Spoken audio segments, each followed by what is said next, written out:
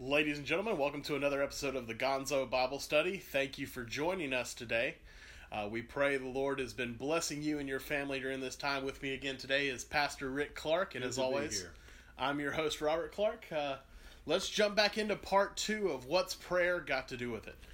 Talking about prayer, and Charles Haddon Spurgeon, that great pastor and preacher and evangelist of many years ago, said, God not only has heard, but is now hearing prayer, and always must hear prayer, since he is an immutable being and never changes in his attributes. Now, when you talk about what does immutable mean, that's not necessarily a word we use every day perhaps, but it means not capable of change or susceptible to change or of change.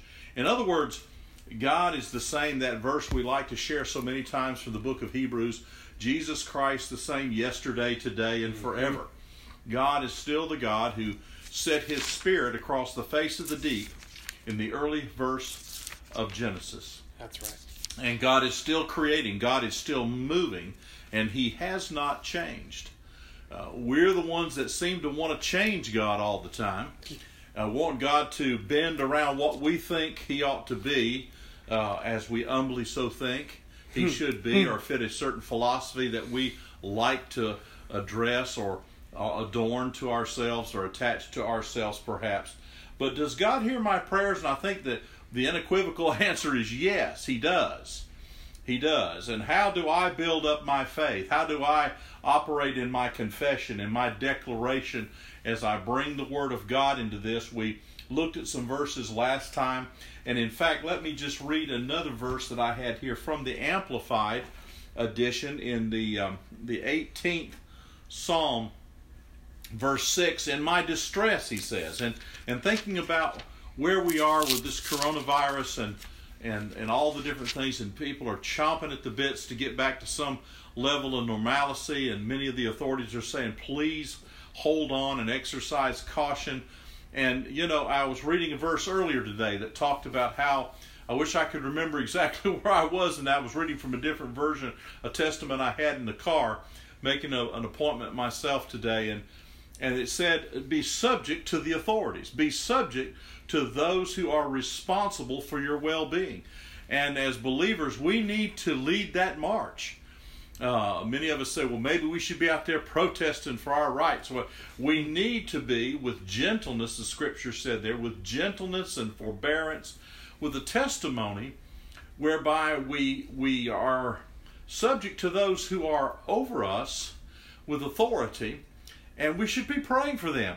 Pray for them to exercise their authority in a proper way. You know, Paul said we pray for the king, and we pray for all those who we are subject underneath. Anyway, that's a little diversion there. But in the midst of all this distress, I'm brought back to what the psalmist said here in Psalm 18, verse 6. In my distress, and the brackets here, when seemingly closed in. I thought that was very apt, since a lot of folks are feeling closed in, and we've had to be indoors a bit, and many of us are thinking, oh, can I do it? Can I get by? I called upon the Lord. How many of us have done that? Not out of frustration, not using his name in vain. Pray God you do not do that. But how many of us have sought the Lord sincerely, genuinely, and cried unto him, my God? He heard my voice out of his temple, that heavenly dwelling place, and my cry came before him to his very ears. Now, I like the fact that the psalmist is absolutely convinced here that God hears him. He knows exactly what he's communicating to him. He's talking with him. And that was what we said to start off with last time. Coming to God in prayer literally is coming to God. It's what we're doing here. You know, here in just in the NLT version of that same verse in Psalm 18:6 is, but in my distress I cried out to the Lord. Yes, I prayed to my God for help. There you go. He heard me from his sanctuary. My cry to him reached his ears. There, amen. I like that. Yeah, I just like that. It's like, yes, it's that assurance of, yes, as you're listening to me say this, I prayed to God, and it did reach his ears. Yes. And the 34th Psalm, the eyes of the Lord are toward the righteous. His ears are open to their cry. The righteous cry in verse 17, and the Lord hears and delivers them out of all their troubles. Mm-hmm. The Lord's hearing. The Lord is there. Many want to quickly, because it doesn't meet their timeline. Many want to say, well, no, I don't think God's there. Well, there's a lot of things we might think doesn't make it so. Yes. Because you see, remember now, He's the one who is immutable.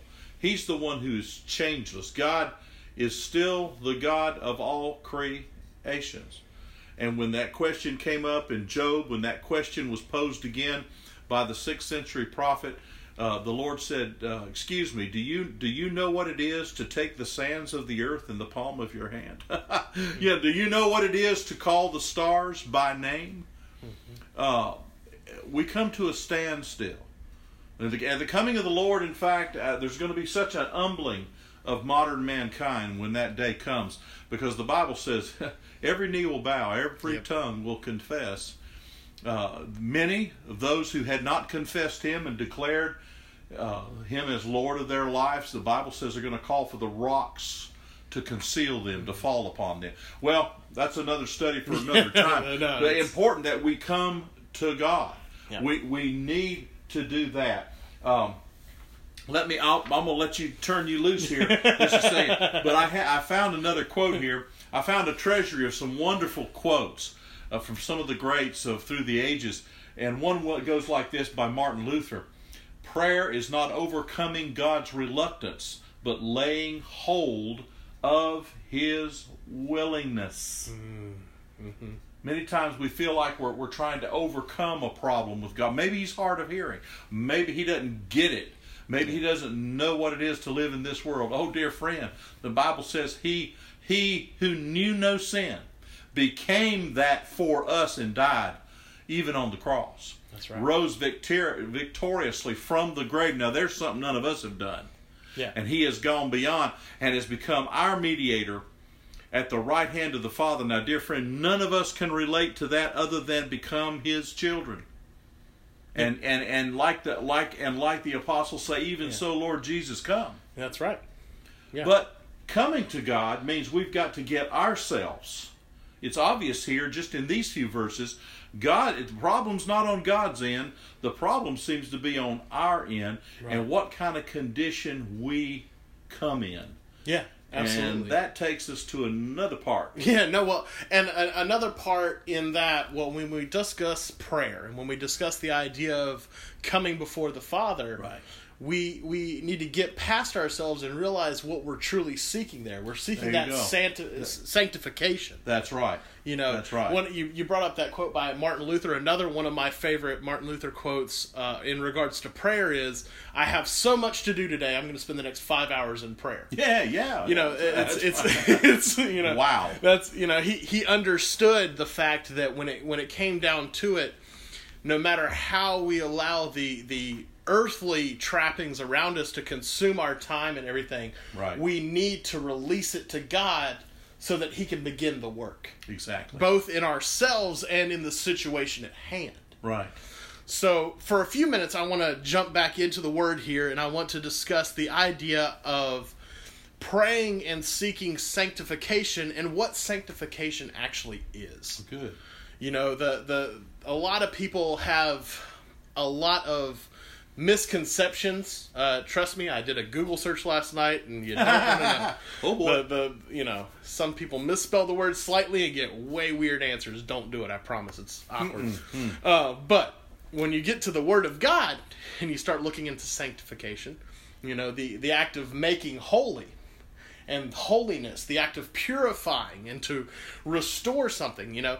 So naturally, the association between sanctification then comes to a word that gets used a lot of times, and it gets used in the description of the Bible itself, the Holy Bible, holiness. So we need to kind of start there with that word. What does holiness mean in regards to me? When I'm going to prayer, what am I actually seeking? When I want God to purify me and restore me to a state of holiness, what am I actually asking for, and what does it mean to humanity? That's right. So That's when you right. actually look at the word holiness, and you get into the etymology of the word and the actual roots of that word, what we find is that, of course, it's steeped back into the Germanic languages, like most English words are. But what it gets into is that German root word of heil, and you know, forgive me, don't speak the ancient tongues to pronounce it correctly, but I can do the closest in modern German. But that wholeness, the heilig, you know, you get into that German and you get back. But what holiness is a rendering back to a state of original intent. So what does that mean? You know, earlier you talked about God naming each star. Yes. And knowing each star by name, and those scripture verses where it talks about God only of God, creation. That's right. the God of creation. Yes. Well, when He created mankind, He endued us with a specific nature and purpose. And if we go back to Genesis, what we find is that we were originally designed to spend every evening with God. Oh, We were designed so that, and it says in Scripture, He came and He walked with Adam, and they talked and they discussed nature. Well, as Christians, we want to return to that state, the pre-fallen man. That's the pursuit here. That's what Jesus died for, and that's the sanctification we're trying to come under. Okay. Is a restoration of our software back to designer manufactured, so where we're capable of conversing with God, father to child. Back to where we're actually operating in the nature of what humanity was created for. So that sanctification is literally purifying humanity back to a pre-fall state. Now, the old covenant provided a covering. Right. It Atonement. Yes. provided, if we want to keep the computer analogy going, it provided an antivirus. Okay. So we get a temporary antivirus that is helping us function better. Sure, but it doesn't remove the problem. With the new covenant through Jesus Christ, we have something that is literally the factory reset, and it's removing all the bad things that have come into the world and come into humanity. It's literally through faith in Christ, through His death and resurrection, through that blood that was spilt, we get that sanctification, that purifying. Amen. Because, we were restored back to literally how God wants to have communion. We have the capacity to Amen. rejoin Him Amen. the way Adam did in the garden. That's literally why a lot of the verses will refer to Jesus as the new Adam, and you get into some of that, which we'll get into at another time. But we want to approach it from a place of prayer. So as I go to prayer, I want to go back into Psalm 63, where we had been before, Okay. or Psalm 65, I believe it was, verse 3. Okey-doke. And we had already read those first two verses, but I'm just going to recap there. What mighty praise, O Lord, belongs to you in Zion. We will fulfill our vows to you, for you answer our prayers. All of us must come to you.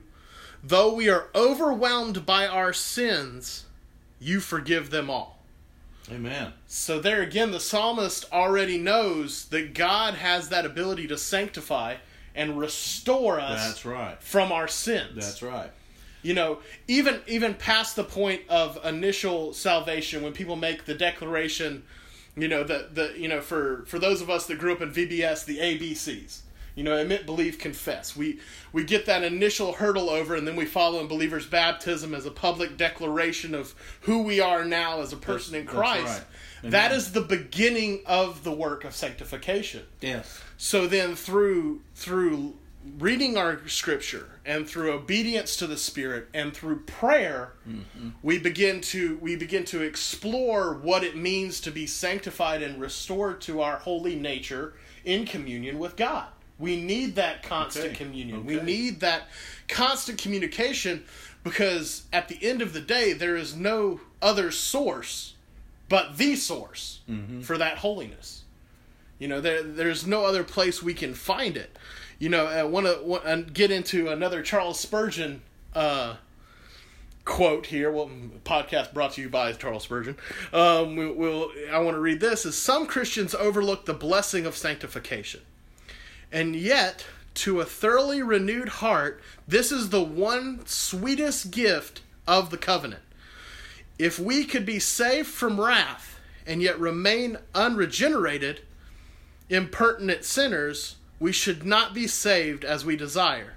For we mainly and chiefly pant to be saved from sin and led in the way of holiness. Amen. Amen. That's where God wants us to be. That's right. Because that's how we were created to be. That's right. And so, and let me say this, I believe when I was drawn to that verse, maybe some of you know that well, over there when Paul wrote to Titus. Mm-hmm. And to me, he authenticates this process. I like the wording because it's a bit different than a lot of the other language of salvation, but it takes it to me in a very good summary statement. And in Titus 3, beginning with verse 4, he says, "But when the kindness of God, our Savior, and His love for mankind appeared," it's an act of love. For God so loved the world, John said. That's exactly right. Yeah. He saved us, not on a basis of deeds which we have done in righteousness, but according to His mercy, by the washing of regeneration and renewing by the Holy Spirit. That's right. I believe that's a good description of that process. It's a process of love. You mentioned it as a gift. Well, when you give a gift, you give it out of love. That's exactly right. You don't give a gift begrudgingly. You give a gift out of love and kindness and desire for good. And it says, whom He poured out upon us richly through Jesus Christ our Savior, so that being justified by His grace, we would be made heirs according to the hope of life eternal. Mm-hmm. Now that's a preaching statement right there. Yeah. Those few verses there are power. That's a power punch right there. Yeah, absolutely. And I think that is Him, the process of Him bringing us back to where He wants us to be. And of course, that's a deep subject, this thing of sanctification. And perhaps we're going to have to go deeper there. But when we talk about prayer, it has to be something that's changing us. That's why those who were people of prayer talked about the time. Yeah. They brought that. A lot of people say, well, some of these guys were just braggadociously talking about how devout they were. No, not at all. Let me tell you something. It's a sacrifice. And it's a labor of love to spend time in prayer. Most of us have so much of the world in our ears, we hardly can hear God. That's right. When you think about it. So sanctification is really a foreign word to us, isn't it? Absolutely. Well, and the idea, humanity especially, we'll admit it, especially us men, have problems with the idea that we're not already there. That the work is completed, but then we need to be reminded about what it says in Philippians 1:6. And I am certain that God, who began a good work within you, will continue His work until it is finally finished on the day when Christ Jesus returns. It's a process that's going to be going on right to the coming of the Lord. That's exactly right. Yeah, it's a continual thing. It is something that we are striving towards. It's something that we are working towards. I know on Sunday you got into that passage there in 1 Peter 2, and you were talking about the holy priesthood, but I like how beginning there in 1 Peter 2:2, he talks about, like newborn babies, you should crave, thirst for, earnestly desire the pure, unadulterated spiritual milk, that by it you may be nurtured and grow into salvation. It's that pure spiritual milk that we're going after when we pray. That's right. When we come to God in prayer, we have the knowledge of what Scripture provides. But when we're actually seeking God, it's that same way a babe comes to its mother. It wants to be nursed. It wants to feel the warmth of the bosom. It wants to be pressed. That's right. It wants to be nurtured directly from the source. Amen. That's right. And the same way, when we go in prayer to God, that's what we're seeking. We're seeking that sanctification. We're seeking that oneness with the Creator, where He provides it to us directly.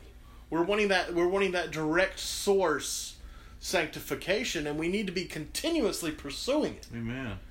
And that fourth verse in the psalm you read a while ago, because I kept reading there just for a second. Yeah, of course. I realized you had stopped, but it said, "And blessed is the one whom He has chosen to bring near, even into His courts." You see, so you just mentioned that, and I thought, of okay. course. And we're blessed to be there. God wants us to be blessed in that, because He's bringing us nearer to Himself. What's prayer got to do with this?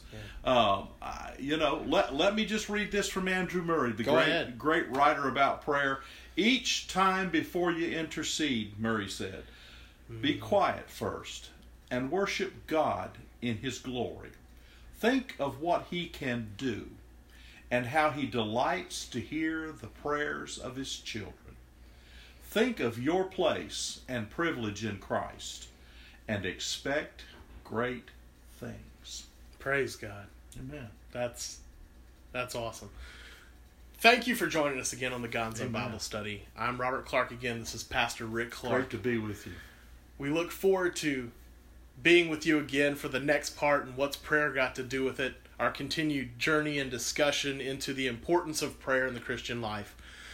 We hope you're enjoying the content here at Gonzo Bible Study. Amen. Please like and subscribe to our videos, but share it with a friend. Yes. Share it with all your colleagues at work. Share it with somebody in your family that needs to hear a good word about prayer, about sanctification, and about what we're pursuing in holiness. And until we see you next time, make sure to read the Word and ride the ride. God bless. And for those of you wanting to join us and partner with us in ministry, please go to thegonzoBibleStudy.com and click on the Sow a Seed button and read there about our mission in giving and re-sowing seeds, but also how you can bless this ministry and keep the production of the podcasts and videos alive. There again, we ask that the Lord is blessing you, and we hope that this is being of ministry to you. Make sure to read the Word and ride the ride.